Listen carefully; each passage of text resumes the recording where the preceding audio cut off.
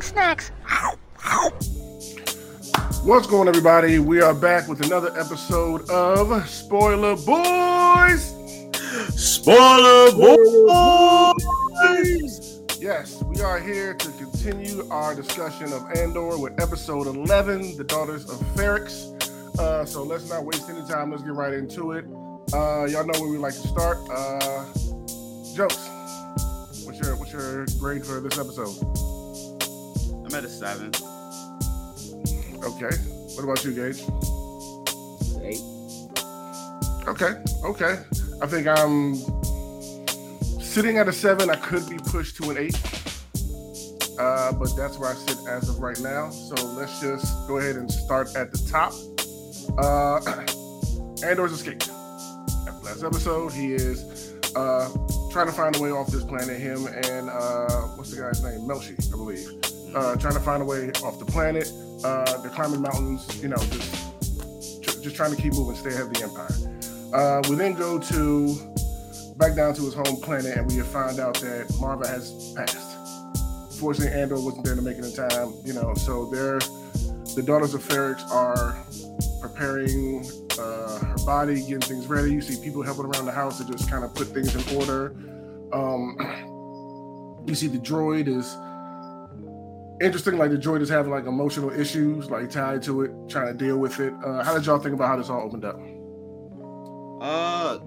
Obviously showing Andor escape. Like, even though he's escaped, like they're still kind of hiding a little bit. Like there's like the ship that's like, I don't know if it was specifically looking for them or not, or if it was just roaming the area, and obviously they just didn't want to be seen.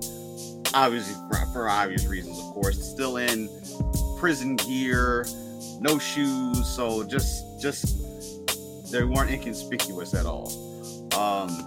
I didn't think we would see Marva die. Like, I thought maybe they would get Andor would at least get that one last time to maybe have a conversation with her. So, it was a little hard just to know. But I mean, that kind of cuts Andor's ties to really need to go back to the planet, which honestly in his benefit would work better because they already have been scoping it out, waiting for him to come back. But since we know now, though, we'll get a funeral. I know we're going to talk about that. There's going to be a funeral. So there's still that chance that he's going to still come back to the planet. Okay, what about you, Gage? I mean, as far as openings go, I think this is probably one of the cleanest ones they've had for this entire season. I mean, it relatively quickly goes through where everybody is, what everybody's doing, what's going on, and ties it all together for you. Like, it does exactly what it's supposed to do. So, I think it's a clean open. I agree with you, Jokes. I didn't see Marva dying so quickly. I mean, we knew she was sick, but I did think that hopefully they would get a chance to say something before then. So, taking this angle with it, I thought it was interesting. Like you said, he really doesn't have a reason to go back now. So, unless he wants to just attend the funeral. So, we'll see how that unfolds as things keep going along. We also see Cinta and the Empire kind of just keeping an eye on Marva's place. They're making sure they're covering that, reestablishing that they're constantly being watched. Of course, Cinta and the Empire don't know that the others, are there. It's just showing that eyes are, constantly on them, waiting for Andor to show up. We see Deidre get the news that Marva's passed. She's a little pissed off, hoping that she was going to be able to catch Andor, but decides to flip it to, let's use this to our advantage. Let's put some things in place because he's going to come back to the funeral, to see his mother. So I thought that was a... gave you the impression she was pissed off about it. I didn't get that impression from her. Just her instant reaction to find out, like she was blown, like, I want him to come back. Like, she was trying to set a trap for him, but this just threw a monkey wrench in the trap and she had to pivot it. That's what I mean by that. She's setting up this trap for him to come back to hopefully catch him at the funeral. Decrease the troops a little bit. Let's keep vigilant. Let's keep our eyes on. Let's force them into this. Let's shut down certain roads so we can kind of pinhole and force everybody right to where we want them to set this trap. So she's moving on here with that. Then we head back to Andor, and they have found some aliens, and they're trying to figure out, okay, is there how many of them are there? Oh, I see they got a ship right there. We got to come up with a plan, and our guy Melshi decides to beeline straight for. Did y'all think they were gonna beeline them like that, or actually try to come up with a plan to get the ship or do what they need to do? After the breakout and trying to do things relatively quick because you may not get another opportunity, I guess they were kind of maybe still in that mindset. It was like, hey, listen, that ship's dead. They ain't paying attention. Let's just do this now and just get that ship. That clearly wasn't the plan. Like, Andor wanted to make a plan. Mm-hmm. Melshi was like, I'm out. He just bounced on him. Like, it wasn't even like he just bounced on him. They didn't talk about it. He was like, I mean, they said it. He's like, yo, by the time they see us, they ain't gonna be able to get to it. They won't be able to beat us to the ship. Now, I don't know how they thought they was gonna get in the ship, get the joint started. Like, I don't know what Slim thought because they was gonna do, but he was like, think you could pilot this joint? He's like, I don't know. Yeah, I don't know. What I know is that Slim, he said, do we have a choice? And Melshi just bounced. Like, all right, that's all I need to hear. He didn't even try to get closer, like sneak around and get a little closer. Which is what I thought he was getting up to do at first, and like, yeah. I thought he was at least gonna be like, all right, well, let's go. He didn't even say, come on, let's go. He just bounced, like, you know what I mean? And was like, hold up, like, what are you doing? He's like, man, they not going, they can't beat us there. He said, what if somebody else on the ship? We'll figure it out when we get there. I know when we get there. Yeah, like this is, look, we don't have any idea what Melshi's criminal background is. Like, we don't know what Slim used to do. We don't know how raw he gets. He may be the real thing. He may be the real thing. He might be the realest one out. Like, you know what I mean? Like, we don't know. We don't know nothing about him. So we just know they made it. That's it. Yeah, they made it down there. All yeah. Right. That was the longest distance, I swear, to cover. Like, bruh, this okay. Good luck to you trying to make this closest distance between them before, they see you coming. And they can't see us. Right at y'all. By the time they do, we're going to be too close. No, you weren't. Everybody ain't even try to move. That was hilarious. That was just looked up. They ain't even try to move. No, like this has happened before. Like clearly somebody's like, oh, here we go again. They didn't look scared or worried or nothing. They just watched them like, okay, come on, get closer. And sure enough, they set a trap and got snatched up, and get the begging for their life. As we'll just try to close out this scene as they're in this gooey net trying to plead, like, please don't take us back to Empire. And it's almost like the aliens are kind of poking with them, teasing them. But yeah, we should kill you and this and the third, and kind of end up being like, y'all don't like the Empire, like we don't. Yeah, we can pretty much get you around to where you need to go. Say where you want to go. Andor tells them, and they end up heading off back to the planet that he got picked up from. I mean, they basically. It's kind of a brief nod to the idea of people being on board with rebellion, because they spend that amount of time out there in the net talking about how they're angry that the Empire coming to their home and building their prison has ruined their water. That the water now is filthy. We can't catch nothing. We can't, whatever. So really, they mess around with them, but they're really stating, we don't bang with the Empire because the Empire came here, took our resources. Like, this is what we used to do. And like, now we can't even enjoy doing that. So realistically, it's like, oh, y'all don't bang with the Empire? Cool. Because we don't bang with the Empire. And that is another one of those notions of like, that just kind of that rebellion kind of building. So it's a subtle but important nod that just kind of binds that together. Like, oh, we'll help y'all because the enemy of my enemy is my friend. I mean, kind of thing. Yeah. But we head back to Coruscant, I believe, and Vale is trying to get in contact with Lucian. She's trying to get in contact with him, and she comes into. Hey, how many times subconsciously have you called Slim Lucius? Hey, all the time. All the time. Lucius. I always call him Lucius. I never call him Lucius. I do not know why.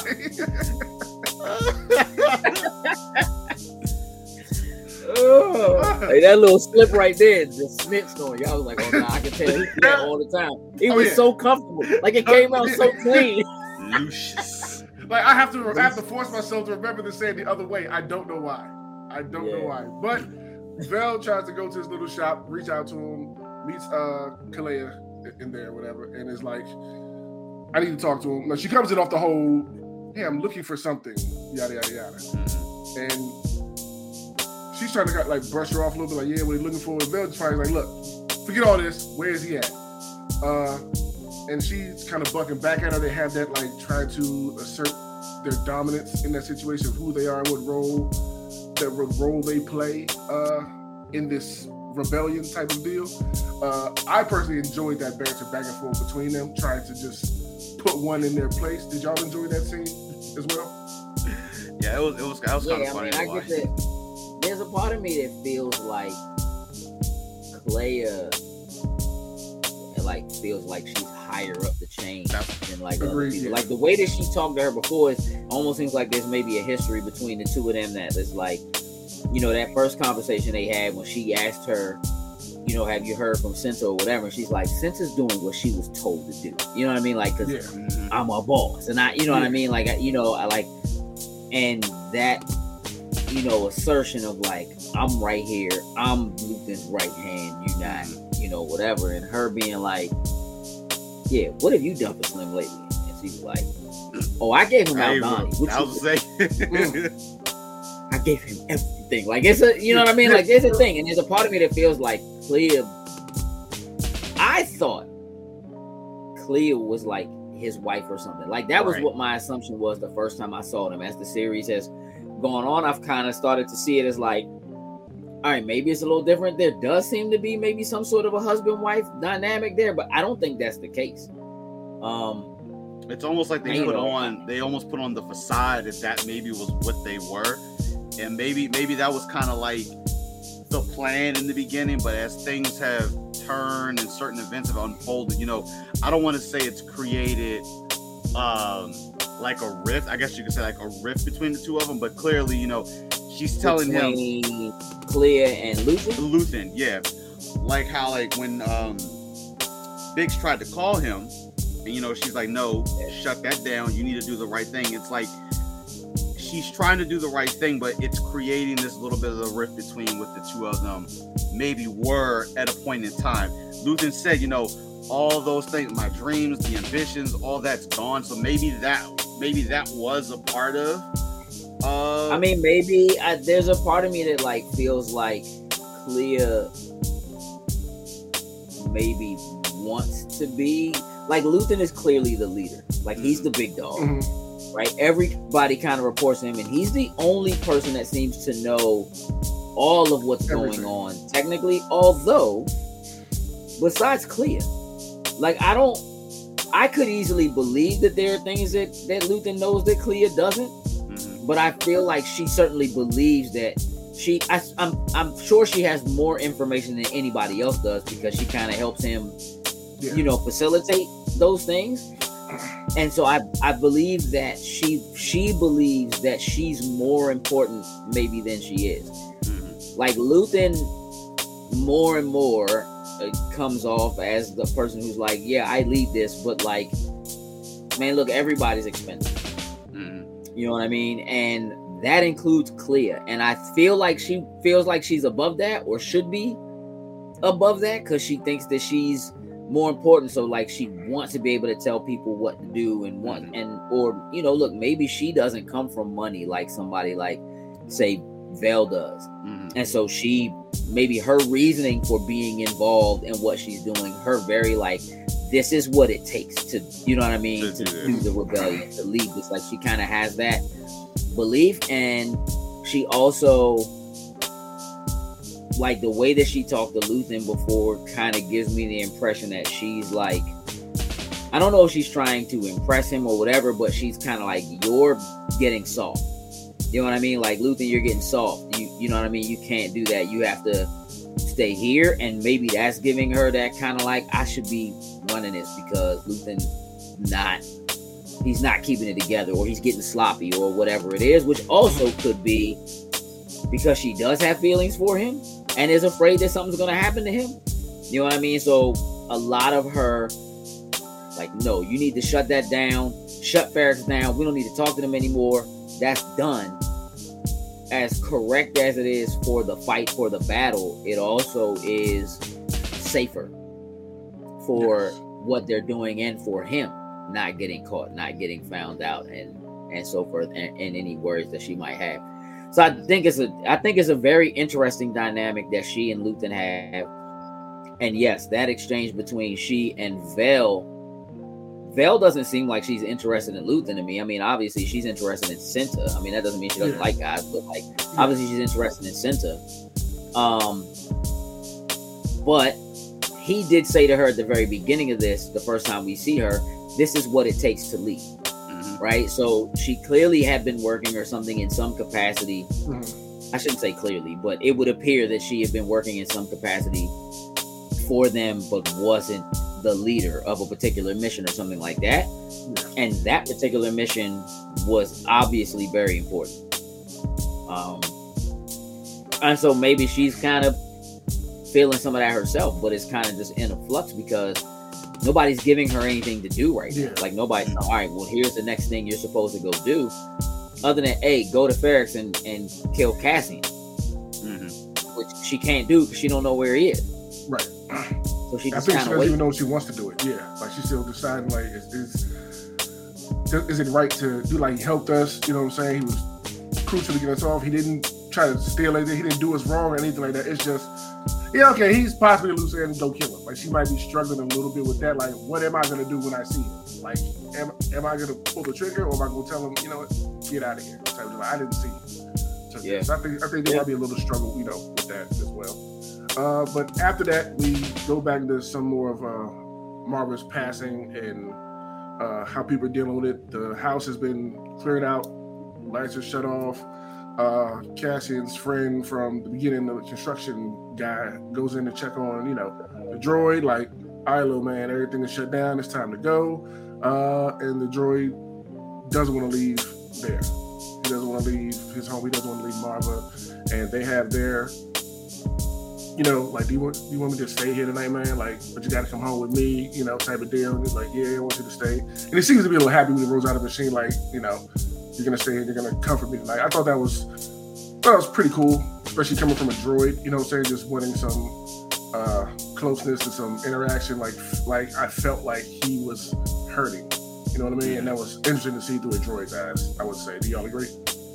Definitely. I mean, like, we've seen, like, R2-D2, like any of the droids that have like been within the Star Wars, it looks like they have those emotions and feelings, but I feel like the difference here is the fact that he can actually talk.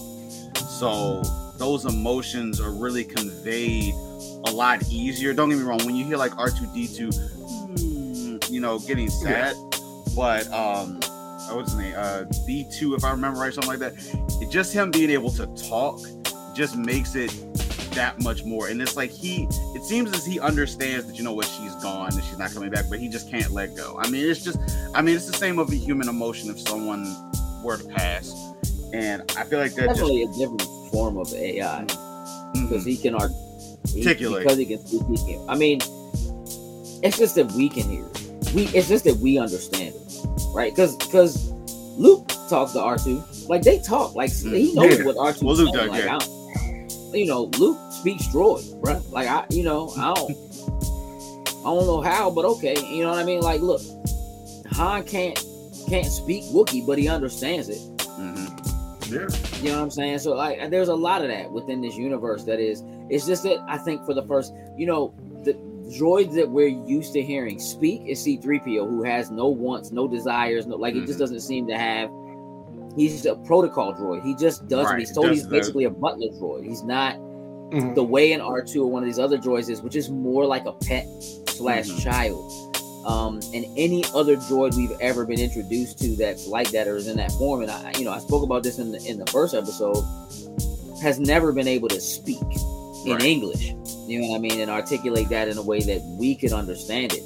You kind of could see it, hear it to an extent, but it it is different. It definitely does hit, a bit differently, because as you hear people speaking lines that are about reasoning with the droid is speaking lines back, and you're getting an actual understanding of what the droid is saying, and it's different. It makes you care more about B2 than you do about R2. People love R2, but that's because R2 shocks people. You know what I'm saying, or whatever, and it's like ready to put up a fight. But you don't necessarily feel like, you don't feel emotion for or really coming from R2, even though you know that R2 does emote. It's not the same. So, it's definitely a different feel, and I think I actually think it's a really smart move for this show to do that, and to have a droid that can do that. Okay, cool. So right after this, we get some information on Bix and what's been going on with her. She is still locked up with the Empire, and they are still torturing and interrogating her. How long do you think this has been going on? I mean, I don't know what time, days or whatever. I mean, obviously, ever since Cassian's been in prison, at least, like, what was, like, 30 days, like it was a couple weeks that had passed in the one scene, enough time for him to start getting acclimated to everything. So definitely a little bit of time has passed. So as you can tell, I don't want to say she's broken, but clearly you could tell, like, she's having trouble walking. They had to help her, escort her into the room. She's not really vocal. She's not really talking or anything right now. And I don't know if that is I've broken already and I've told you things and I'm just kind of sheltering in, or since we don't know exactly what this interrogation method fully is, I don't know if they're just extracting information out of her without her really truly knowing. But definitely it's been going on for a minute now, though. James, do you think she's broken, or is she on the edge of being broken? I don't think she's snitching. She's keeping quiet. I think if they broke her and she was snitching, they would already know who Luthen was. The fact that they walked her into this room and showed us Anto Krieger for the first time in this joint was like, is this the man you introduced Andor to? I don't even think she snitched. They're just trying to grab at those strings. She's been in that joint for a minute, eating it. Whatever they give her, she's been in that joint eating it. He brought her in the room and was like, if you don't tell me, I'm going to have to bring Slim back. And she was kind of like, come on, dog. You know what I mean? Like, but they haven't. Look, if it was working, they wouldn't be having to continue to threaten her by saying we're going to bring so and so back. Now, did she snitch? In this case, I'm gonna go with a no. I think she's still not broken. And I think that she has decided she'll die first. That's what I think. Okay. That's literally what I think. Because she just, I mean, look, I don't know what allegiance she's decided. I know we obviously know she used to date Andor. I don't know what allegiance she decided that. But I also do know that in some manner, more than just kind of running things through Luthen, I believe that she's aware that part of what she's doing has some level of something to do with the rebellion in some manner. And that if she snitches on Luthen, it's gonna be a whole other thing. Now she might have given him Andor if she knew where he was. She don't know where he is. So, it could be that she has for whatever reason, feels a certain way about Luthen and not snitching on him. They asked her when the last time she saw Cassian was. They know he came back and they know he came to see his mother. So they know that much. She gave him that. She might not be trying to protect Cassian. Might just be trying to protect Luthen. Or maybe they just didn't ask the right question. So all of what I'm saying is relevant because they just didn't know it was someone. But I mean, again, we know that they were trying to find out who she put Cassian in contact with. Yeah. And we know that she knows who Luthen is because she straight up met him, looked him in his face, and walked with him. Yeah. Yeah. So she knows who he is. You know what I'm saying? Unless he lied to her about who he is. So she could maybe look at the image of Andor Krieger and be like, nah, that's not him. But that's the name he gave me. Could be, yeah. Could be. I can't remember whether or not she ever said Luthen's name. I can't remember. I can't remember if in those first episodes if she ever actually said Luthen. I don't think she ever said that. She did. I don't think she always said I have a contact. Yeah. I know that she met him, so she knows what he looks like, knows who he is, but I mean, not to jump super far ahead, but even like Luthen, just the way he operates is like, I mean, Krieger's seen me, but he don't even he don't know. He knows in the room. He don't know he's seen me. Yeah. Slim can't do nothing to me. He good. You know what I'm saying? So he's obviously very picky and choosy about who he allows to see him and what they know about him when they see him. Yes. There's very few people, Vel clearly being one of them. I need to take a moment just to say, sometimes it's the little things. Parts of what are happening in this show, like anytime they're on Ferrix, everything on Ferrix to me looks like they're on a set. Right? It all just looks like built and whatever. Like it all looks like it's on a set. But Luthen's store, his antique front, that joint has the dopest door I think I've ever seen. Bro.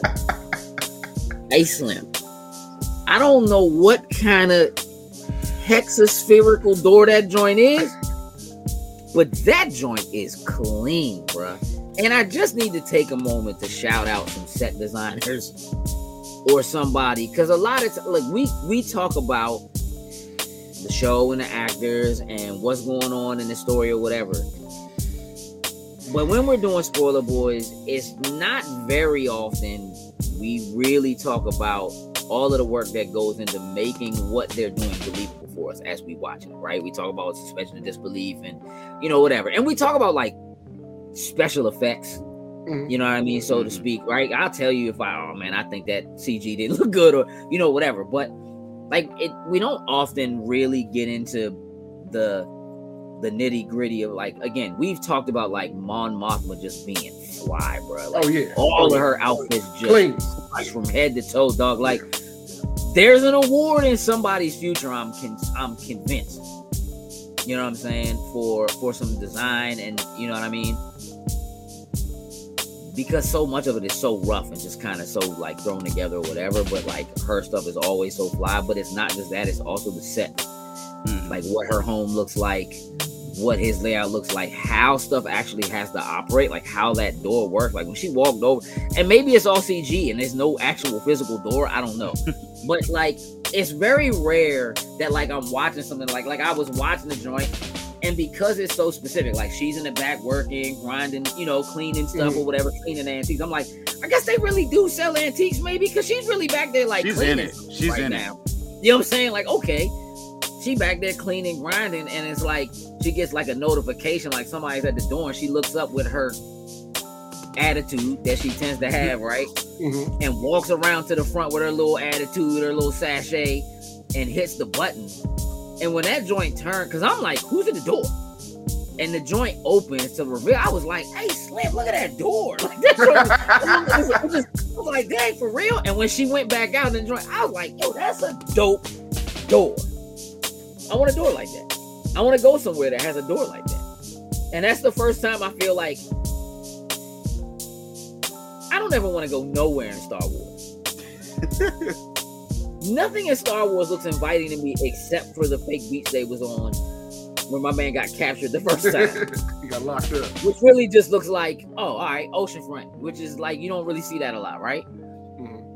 That's the first thing everything is cold and metal or disgusting and broken down and used, and everything is just like decrepit, dusty and dirty because we're always on a sand planet or whatever. Like, there's nothing inviting about the Star Wars universe at all, and makes me want, hey, dog, that's not too bad, dog. I'd like to go there. Like, I would look at Wakanda and be like, hey, you know what? I want to go there. I would go to Wakanda. Like, I would buy tickets if I could go, and I would go. There's nothing about the Star Wars universe that makes me feel like, yo, I would really love to go.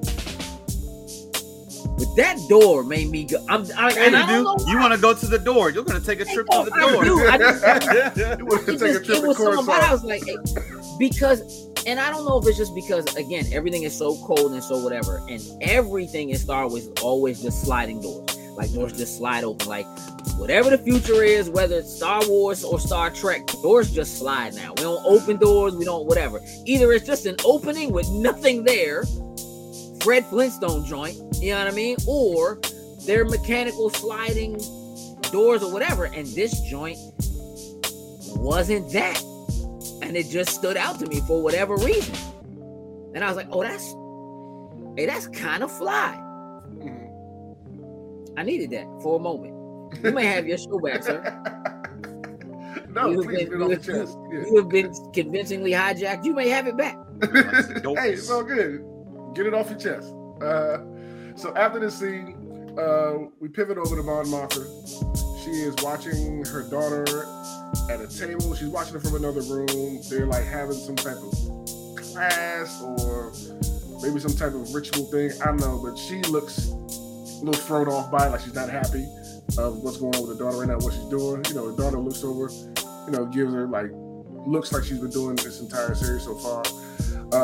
Vel comes in, starts to have a conversation with her. She sees what's going on, and Vel is thrown off by it as well. Like, hold up, you're letting this happen? Like, we walked away from this. We don't do this no more. Yeah, we don't do this. And she wants to get into it with her, but she's kind of still just locked in, like looking at her daughter do whatever it is she's doing. And they decide to go off to the couch, sit, have a conversation, and Mon finally starts spilling the guts to Vel about everything that's been going on financial-wise. We actually get into it and get to learn what's kind of been going on with her and why she needs this money and all sorts. And we find out that, and help me walk through this, you know, like I don't have the best of memories here, but she was using her trust fund money or something like that to funnel funds somewhere. She was just using the family money. She Right. just was like, Just she just said pulling I was down, taking like- 100. She said I was taking 100,000 a month, every month. I just taking it, no problem. Yeah, and she ends up getting word from somebody at her bank, giving a heads up. Hey, look, the Empire's looking into some funny stuff. You may want to go through your books and fix what you got going on there, if you know what I mean. She's like, okay. And as she starts to go through and fix these books, she finds an issue that she cannot fix. And that is this trouble that she's having trying to get this one issue fixed. And that's why she's going through all these, reaching out to these people. Hey, look, I need some help with this. I gotta get this fixed. Well, you gotta figure it out.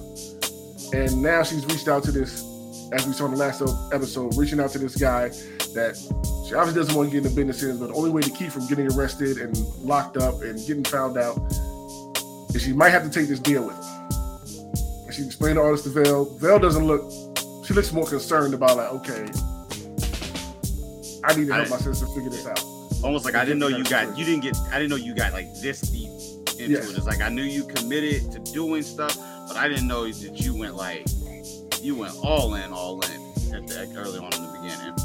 Yeah, so how did y'all feel about the reveal of what she's been doing with this money this whole time and actually considering taking his offer to put their houses together? I mean, I'm happy that she was able to, talk to somebody else about it, being her sister. But I mean, rightfully so. She should be worried, because she knows what the Empire is capable of. She's trying to do the politics the right way to try to intervene and make things a little bit different. And clearly, it's not working. And she knows that the money being like a small piece of everything is going to be the thing that undoes her. And even though probably in their eyes, like normally like 100,000 like a month, just going away, probably is nothing. Because I mean, if it's the family's money, the family's looking like 100 grand. I don't know if I had that type of money and I saw 100 grand just disappearing every single month, I'm probably throwing up red flags here. Like, hey, it's 100 grand missing. What's going on here? But I guess they just have that type of money. But it possibly opening up, trying to see if maybe there was another result. You know, Aldani's done. I mean, she's got money. I don't know if she has 400 grand. We know she got some bread from the heist. I don't know if she's got that type that she could give to her and say, listen, here. You don't need to get in bed with this guy. But I think even if she was able to give her the money at that point, I think dude's just gonna show up and be like, still, like she gonna tell him, I don't need you, but he gonna be like, we already have an agreement. I'm gonna do something for you. And I feel like she's gonna get caught up still with dude regardless. Well, they didn't make an agreement. Well, not a true agreement, but I guess she's gonna get to that point where it's, as of right now, where it stands point, it looks like she's going to have to. And I think he's gonna end up showing back up. And you know, are we ready to do business?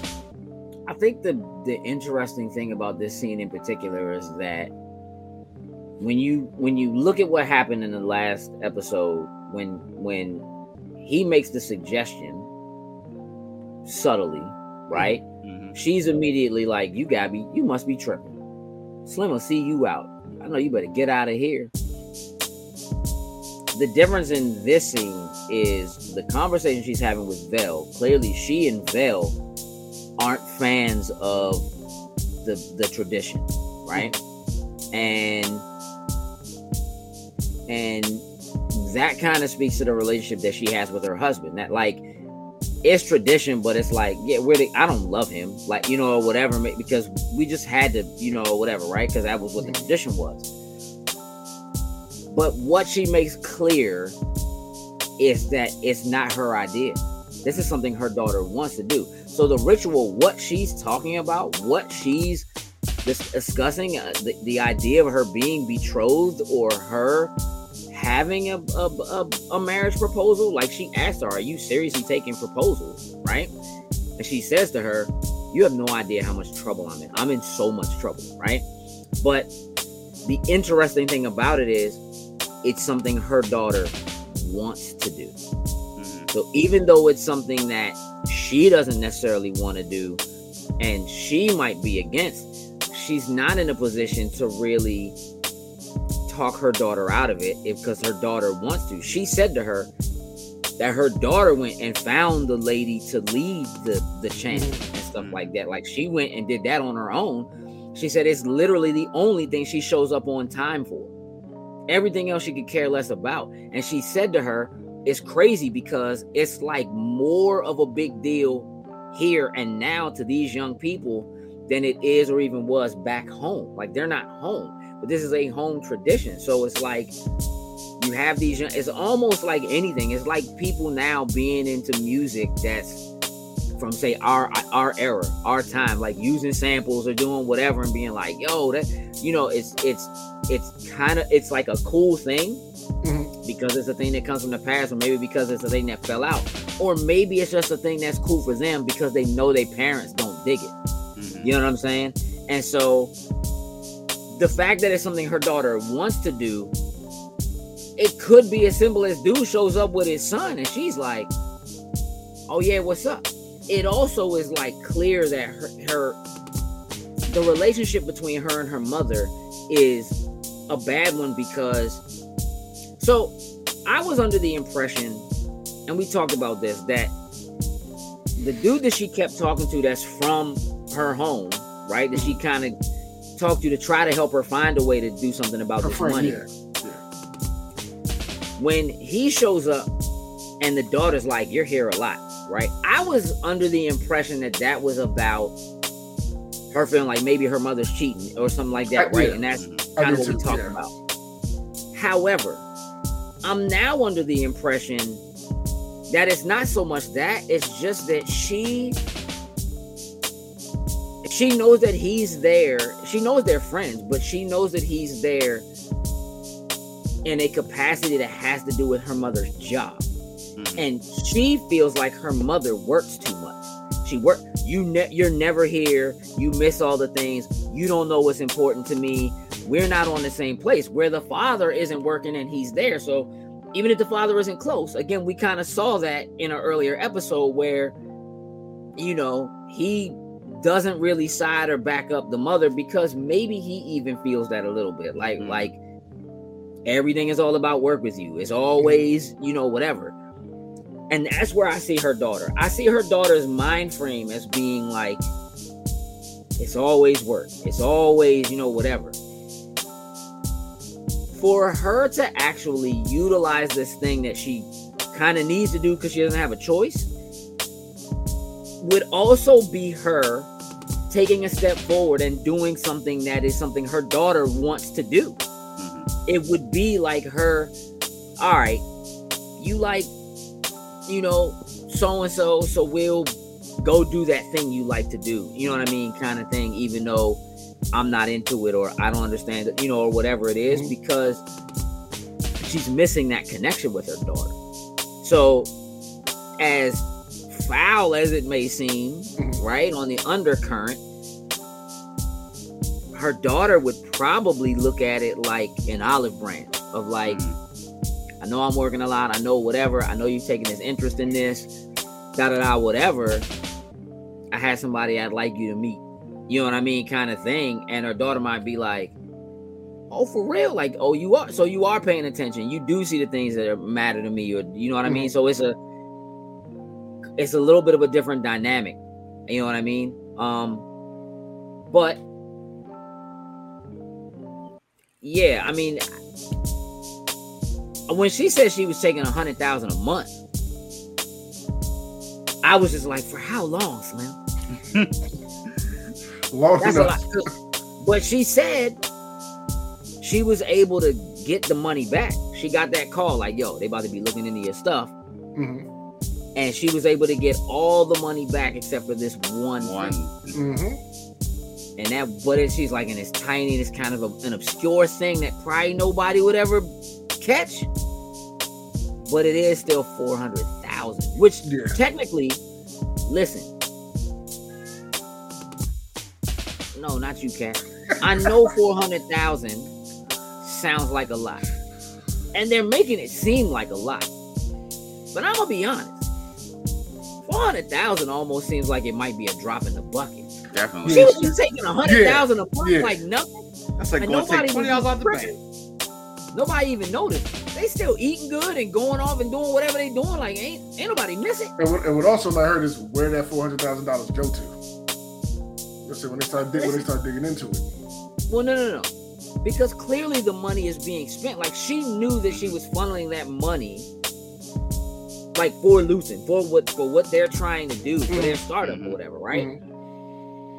When it got locked up,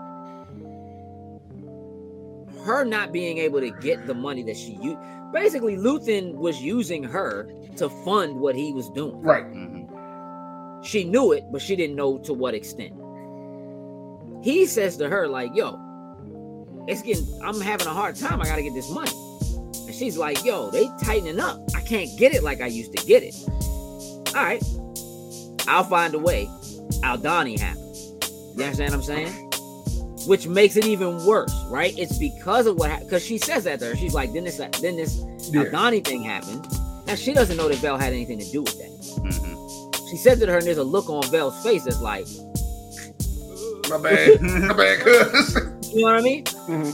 Because for a brief moment, again, the last time they talked, she told her, look, go be a spoiled rich girl. I'm thinking, all right, Vel got money. So maybe she's just going to be like, well, when she was like, how much are we talking? She was like 400,000. There was a part of me that was like, Vel was going to be like, yeah, I got you. Right. Not even thinking it was going to come from Aldani, because I don't think she got anything from it. That was going to fund the fight that they're in. I don't think she actually gets any cut of it. That's true. However, you know, I mean, she's clearly not hungry. she kind of fly too, man. She got her own pocket change, Yeah. So I was thinking maybe she was just gonna be like, I can patch some of that for you a little bit, you know what I'm saying, or whatever. We got to find a way to make it look good, but that's kind of where I thought it was going at first. I was kind of expecting her to say, all right, and it still could be that in some manner it goes that way because they got interrupted because the daughter came out and was like, Auntie Val, like, you know, whatever. And so maybe, just maybe, she'll be like, you know, I can, oh yeah, we can make that happen. You don't have to, you know, worry about whatever. That doesn't mean dude doesn't show up out of the blue. Oh yeah, 100%, yeah. Like, yeah, what's up? I know you need something. But yeah, I mean, I personally took a lot from that interaction. Like, being a betrothed wife, she's 13, he's 14. She got married. Her mother got married at 14 and was a senator when she was 15. Let me ask you something about that. Just about a scenario you broke down with the daughter, maybe giving the daughter and the mother, maybe giving the olive branch. We see that, you know, she wants to go through the ceremony and all that kind of stuff, get married. Does mom go ahead and introduce dude's son to her, and does she accept it or turn it away, which makes matters worse? I think she'll accept it. She doesn't have somebody else that she might want to, and then gets thrown this other guy in the face. Like, I don't like him. I like the guy that I'm interested in, that person type of thing. Look, the way I look at it is, if she is that like into the idea of the tradition, right? The tradition is they put you with somebody. Like, you don't really have, I would say, a say-so, right? I wouldn't think. So I would look. It could be she introduces her to Slim, and then she's like, "Ew," though, you know what I'm saying, or something like that, right? And maybe fit, and you know, look, it's traditional or whatever, but maybe would have some sort of an understanding of like why her mother and father's relationship is the way it is. Like, maybe just immediately everything changes. Like, hold on, right?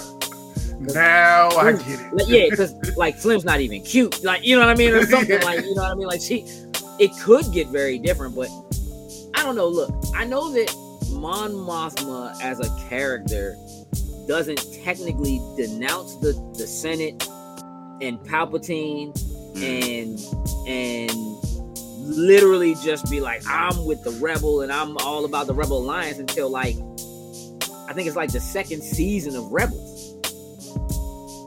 We ain't into that. We're not about to see, like, she technically announces like the Rebel Alliance.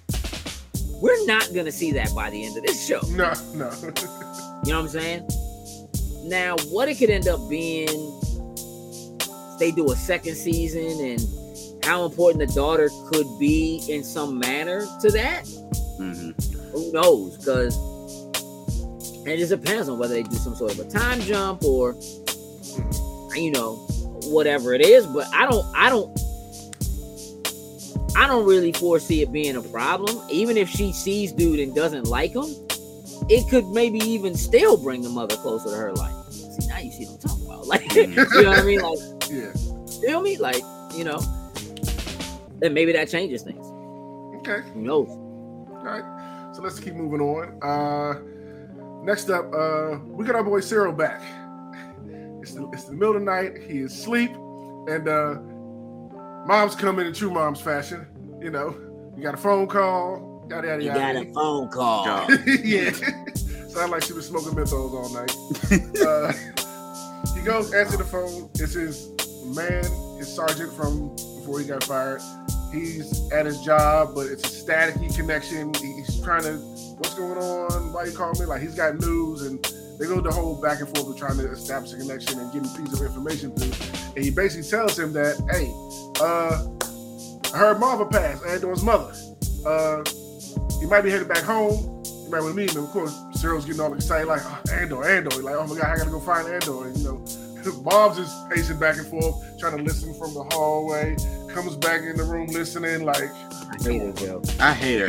Oh, I hate her. So we all agree in that sentiment.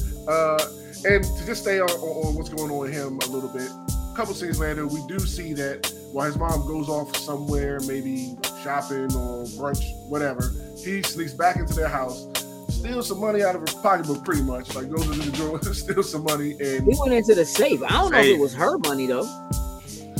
Well, with the jewelry on top, I figured it was hers.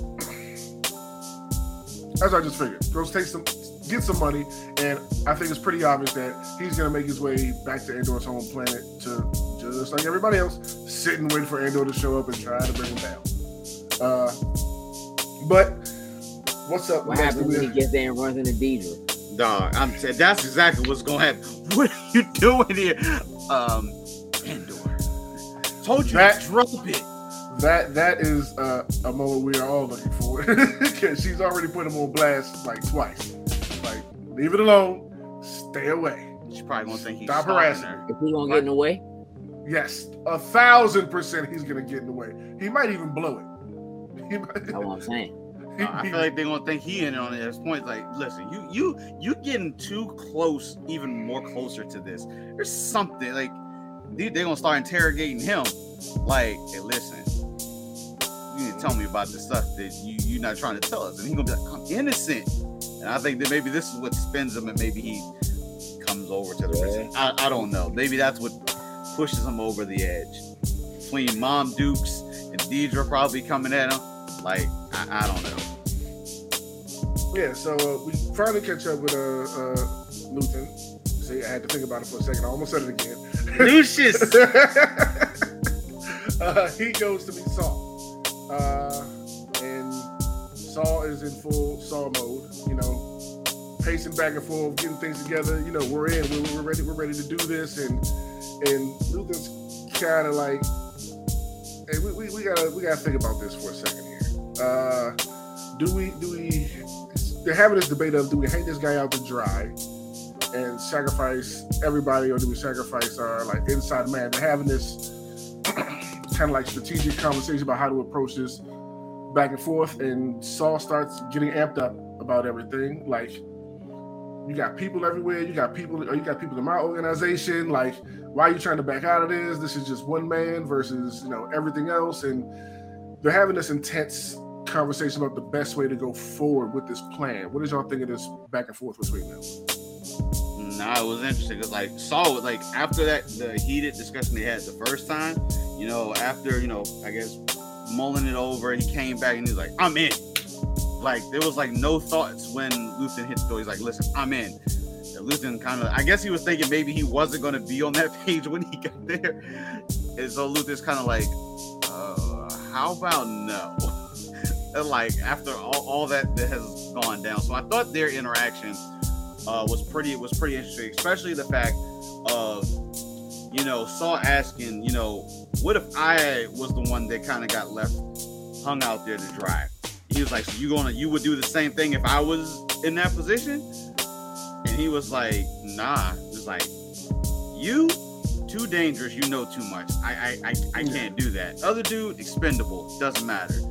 But I thought that whole engagement, and not to mention actually Sin right before they had their interaction, when Luthen first got there and got to the little blockade before he was approaching, and they started checking my man to see if he had weapons. My man took like the looked like it was part of the walking stick or whatever, his sword or whatever it was, and I was like, oh, that's a lightsaber. I was like, that is a straight up lightsaber. My man said, put it down and give it back. I was like, that was a lightsaber. That sounded like a threat when he said it. Like, yeah, bro, like, what? Don't, like, don't. That was like, don't like mess a threat with him right now. Now it looked like that was a threat. It was, and it definitely looked like a relic. It was made of it looked like it was made of like wood or something. So one, I don't know if this is like my man got like old. Hey Joe, I want one, dog. That's all. I want one of them, bro. That joint is. I was like, oh, that's a saver right there. But yeah, the interaction though between the two of them, definitely I like to see how Saul was really getting into it. Is like, you pulled the gun on me. He's like, you ain't gonna leave alive out of here if you try this. But Luthen's just like, I just got. I just need to get you to listen. I had to do this just to get you to listen. They got heated a little bit, but their interaction definitely started to put them on like the same page. So now, how long that lasts is what we are gonna have to wait and see out. But at least right now, it looks like they are on the same page after everything that went down. Gage? Hey, dog, this Simon Luke is incredible. Hey, dog, he's incredible, Slim. He went to Saul's house. This is the only thing about this interaction that's had me kind of like, I just want to know why Saul changed his mind. That quick. True. It wasn't that quick. Well, what do you not mean? that No, he said it took you long enough or something like that. Like just the way, or I should say, just the way, like as soon as Luthen just walked in, that joint was just there. He was on full tilt when he came in. He was right. like, So, yeah, what I'm saying, he was like, I'll take it. I want Krieger, I'll do it. We'll give him air support, but he can't tell me what to do. Like it's like here's how it's gonna go. You know what I mean? It's almost like he walked in and we're already in the middle of having this conversation. Yeah, but it was for Saul. It was a continuation of the last conversation they had. And I'll take the parts, but I want all the parts, everything you promised. I want to have it. And Bam was just like, no. He thought about it for a brief second. But he didn't, And so then Saul's like, what do you mean no? So, okay, either that means you're ISB. You the fans. Or you got somebody at the ISB. Or something. And he's like, well, dog, I'm not ISB. You know what I mean? He's like, you got people everywhere. And Luther just kind of like, I mean, kinda? Maybe. You got someone here? Maybe. One of my people. Who is it? Like he just, hey, listen. Who is it? He was going to shoot Luther right there. He can say something. He wasn't going to shoot him because he wanted to know who it was. And this is the thing about Luther. This is why Luther is incredible, dog. He told Saul, look, Krieger ain't going to make it. The ISB already knows. And it's a setup. He's not going to make it. And he was like, so you just going to let him? It's 30 men. And Krieger. I know what I'm saying? And he's like, you just gonna let him. And Krieger doesn't know. He's like, nah. Right? But you can tell in this instance that Luthen is more beat up about it than he let the other dude know. Yeah. In front of the other dude, and at the end of the last episode, he kept up that. He really had to play it chill. Like, yeah, it's worth it. Like, it's, you know what I mean? You worth more than. And listen, when he said it was 50 men, in the last episode, dude was like, it's 50 men. And he was like, yeah, but it's 50 men that are expendable. You're worth more than 50 men. Mm-hmm. You know what I mean? And he just played it cool. Like, but talking to Saul, he kind of knew what he was having to admit to Saul in that moment. And he really don't want to lose Krieger. Right. But he kind of has to. Right? Because if he does try to do something or put him on, then the ISB is going to get... And he needed... So what he needed for Saul to get that paranoid. Mm-hmm. Who is it? Who is it? So he was just like, it's Tutu. He was like, what? Hey, so, and Tutu was like, hold tight. Hey, Slim, I only report to one dude. Hey, nah, Saul, Slim lying, right? And for a brief moment, like, I don't know if he's lying or not. And he might not have been lying. But when he pulls the gun, he's like, listen, I needed you to get this amped up because if you show up, if he doesn't get caught up in this, then they're going to get way more paranoid and they're going to be looking at everything and looking into everything the same way you are right now. If they pull this off, they still think that they, look what we did. They think they so blah, blah, blah, whatever. And as far as they're concerned, like, it's done. And so Saul's like, so for the greater good, He's like, I mean, if that's what you want to call it, you know what I mean? Like, we call it war.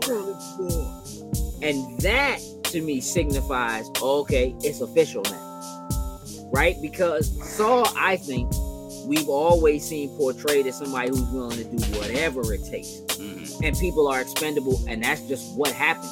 That's the way we saw him in Andor. That's the way he's been presented to us. Right then and there, to me, that necessity of this is war, and this is what it takes. There will be casualties, and some of those casualties have to happen, is a notion he got from Luthen. It's always been portrayed to us as that's just Saul's way. That's just how he is, right? Saul's like, I don't work with nobody. I work on my own. Well, clearly you got a camp full of people, so you clearly don't work on your own. You know what I'm saying? But like, it really does kind of elevate Luthen. You know what I'm saying? To a level of, again, Luthen's like, I'm this mysterious dude, whatever, who's never gonna get credit for the amount of work and effort and time that I put in to make sure that this rebellion can even happen. Right? Mm-hmm. It just, I'm not gonna get that credit. So I have to give all of that up, right? And so you're really seeing that. And it was like he had to do what he had to do because he knew that was the only way he could talk Saul down and he could convince him that as much as he didn't want to do it, that's the way it had to be. So that's the way it had to be. And Saul agreed with him. And now that mentality of like, yep, because it's war. Yeah. And we're at war. Everybody's not going to make it. Whether they know it or not yet, it's official now. Mm-hmm. We're at war. This choice to let Anto Krieger and his people die in sacrifice when you know it's a setup is a calculated decision about the war that's being waged, whether people know it's happening now or not. This is the act that will make it official. Mm-hmm. So it is that, no, we're not going to see the technical establishment of the Rebel Alliance. Right. We are technically seeing the kickoff of the war on the Empire. You know what I'm saying? And so it's like, it's an incredible moment. And the two of them back and forth together is like, they just like, I love what he's doing with Luthen as a character, and like Saul just is what Saul is. You know what I'm saying? But they play listen, it make me wonder what kind of conversation Saul had with Two Tubes after Luthen. When he left out of there. So, are you helping him? Are you feeding him information about her? I've never talked to that dude before. Hey, dog, I ain't seen. So I only ever seen Slim when he come here to see you, Saul, for real. Like, that's it. Saul, you lying to me? You lying to me? Stop it, dog. Stop it, dog. Because you look more like Augur from the Dark Crystal than Saul the World when you get that. And I can't even. And I don't even know if you know who that is. I smell Gelfling. Hey, all right. It's still Frank Oz, bro. It's all the same. Hey, can we talk about probably one of the best ships in Star Wars, bro? I need that joint. Dog. Woo! Hey, dog, he has the best joint. Nah, I'm not even sure. Millennium Falcon just like lost the knots in his person. We might have to redo rankings on this one. To get y'all to know what we're talking about, Luthen is flying. The boys hit him up.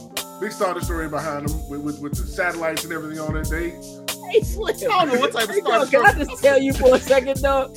Hey, this dude was having a conversation with her, with Clea, and the joint started messing up, and I said, hey, dog, they eavesdropping. I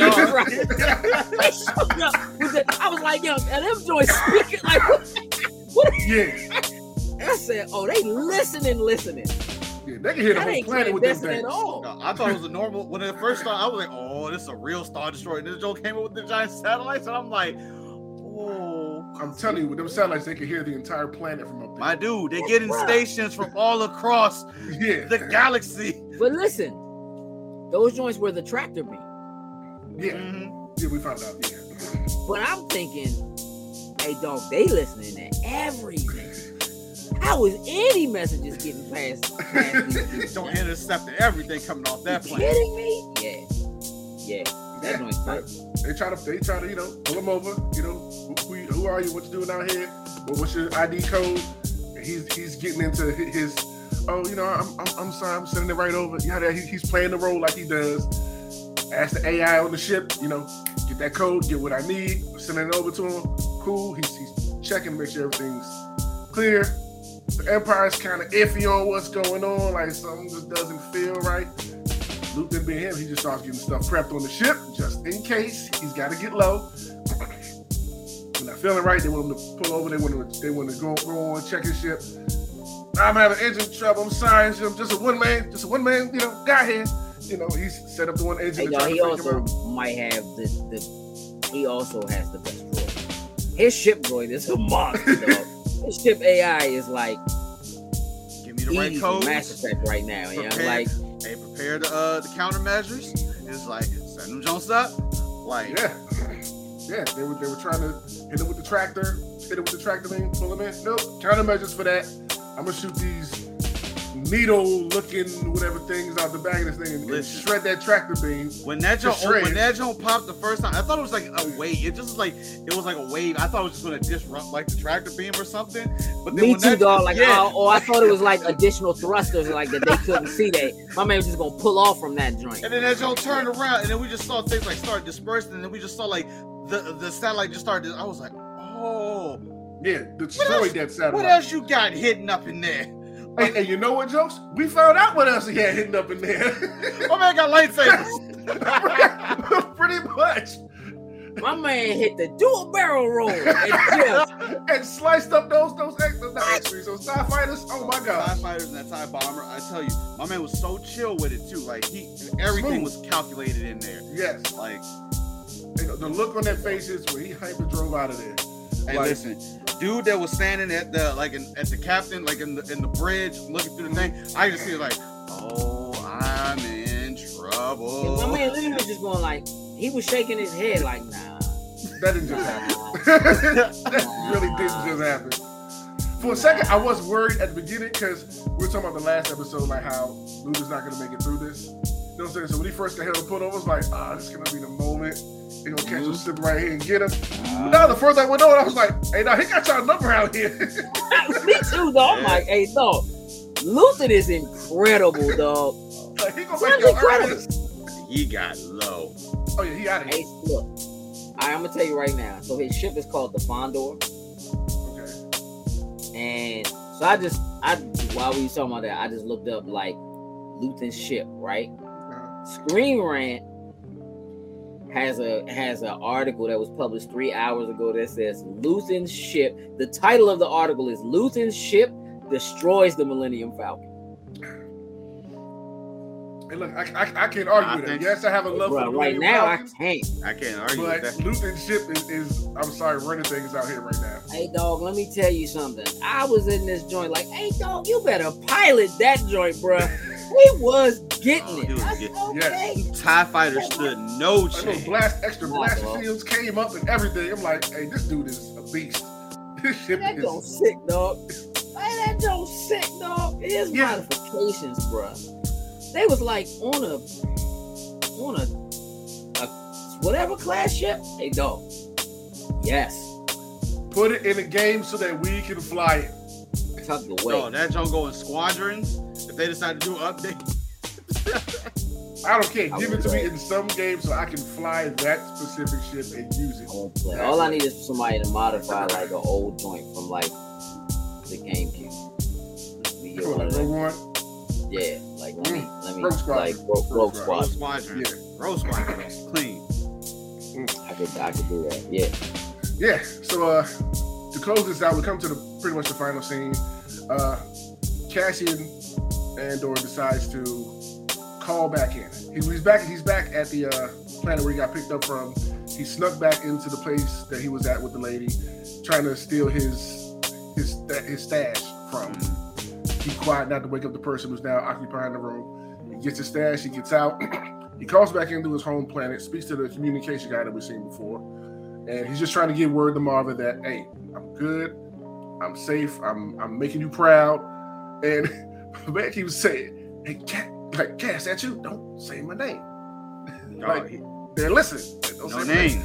Okay, but I need to tell Mom this. But Cass, bro, stop. No names. My name. No names. And finally, he's able to calm Andor down for a second to tell him that Marva has indeed passed. And of course, he gets quiet, hangs up the phone. He goes to his man. Pretty much.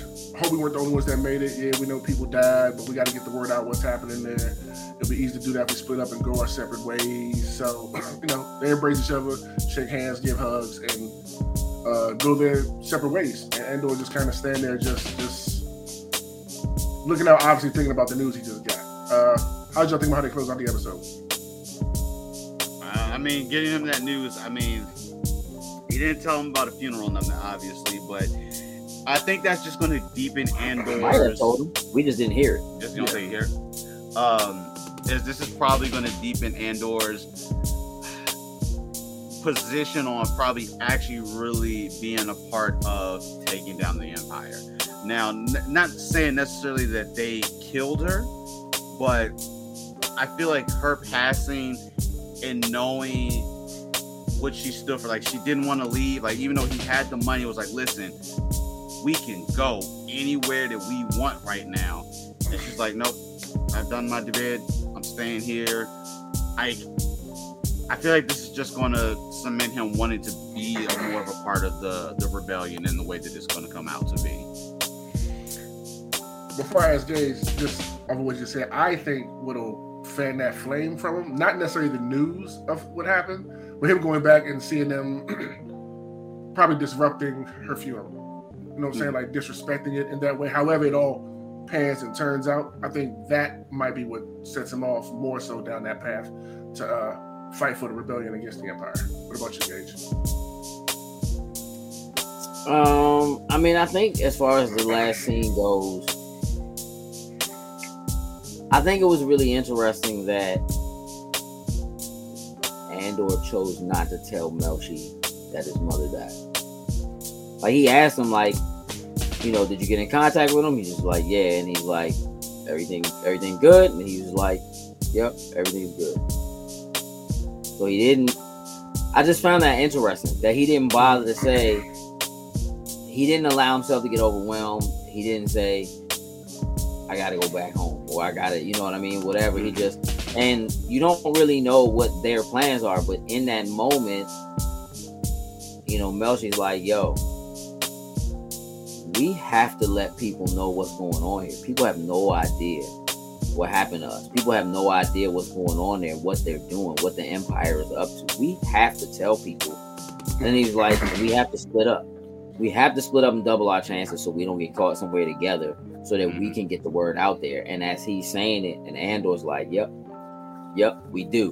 Where previously, Andor was of a mindset that was more like, I'm trying to lay low and get off the grid and not be, whatever.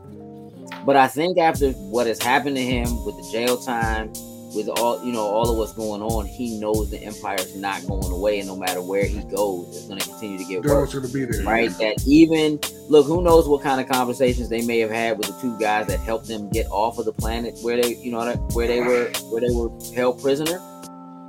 But again, just in the brief conversation we did see while they were trapped, it was like, we hate the Empire, man. They came here and like, now we can't even just go fishing, you know what I mean, or whatever. Like, our water is dirty, and they don't care, you know what I mean, or whatever. So, there's that. Plus what's happening at the prison. And the fact that when he contacted home, the message he wanted to give to Marva was, she would be proud of me. Mm-hmm. Proud for what? Because I'm rebelling. Because all she wants to do is do the rebellion thing. Yeah. And after what I just pulled, like, they had me in jail. I led a full revolt. Like, I led a full-scale revolt and broke thousands of people out of a secret, Empire-run prison camp. Where it's kind of like, you got to think about it for a second. They told him that previously, what he did would have been a 6-month sentence, and now it's 6 years. Doesn't even matter if it would have been a 6-month sentence if he had gotten sent there and they wasn't going to let him out anyway. Yep. You know what I'm saying?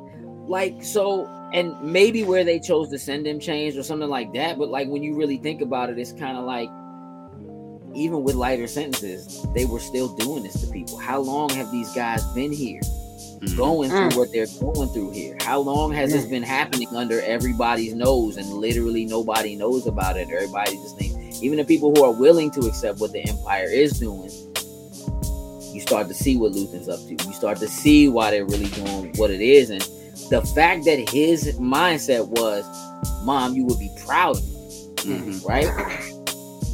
Says is more eye-opening to me than even like I'll go there and I'll see them do something that makes me feel like I need to be more part of it. He's already in it.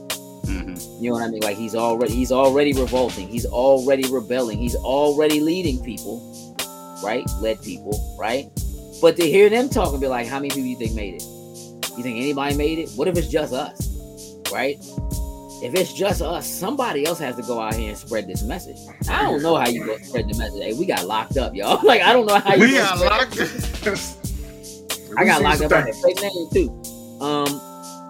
But you know, the fact that he and Melchior like, yeah, we got to split up. And he's like, here, take this pistol, bro. Go do what you got to do. And that led me to believe, okay, well, now that I know that they're splitting up, I think that gives him carte blanche to be like, well, I'm going back to Ferris. I know I had no business going back to Ferris. But I'm going back to Ferris. Yeah, you know what I mean? Yeah. And I think his droid is going to snitch on him. I think that droid going to like just thinking about that, it just sounds so like, it's his fault. Like he gonna say, like, this is all your Cassian! fault. Like, yell that. What? Yeah. What? Do we hear Cassian name? Yeah. Like, shut up. Yeah. I mean, I think it was. I think it's honest. It's probably the best close that they've had for any episode. All right. So as we round this thing out, y'all know how we like to end this. Everybody who's listening and watching, are we still at our scores for this episode? Jokes.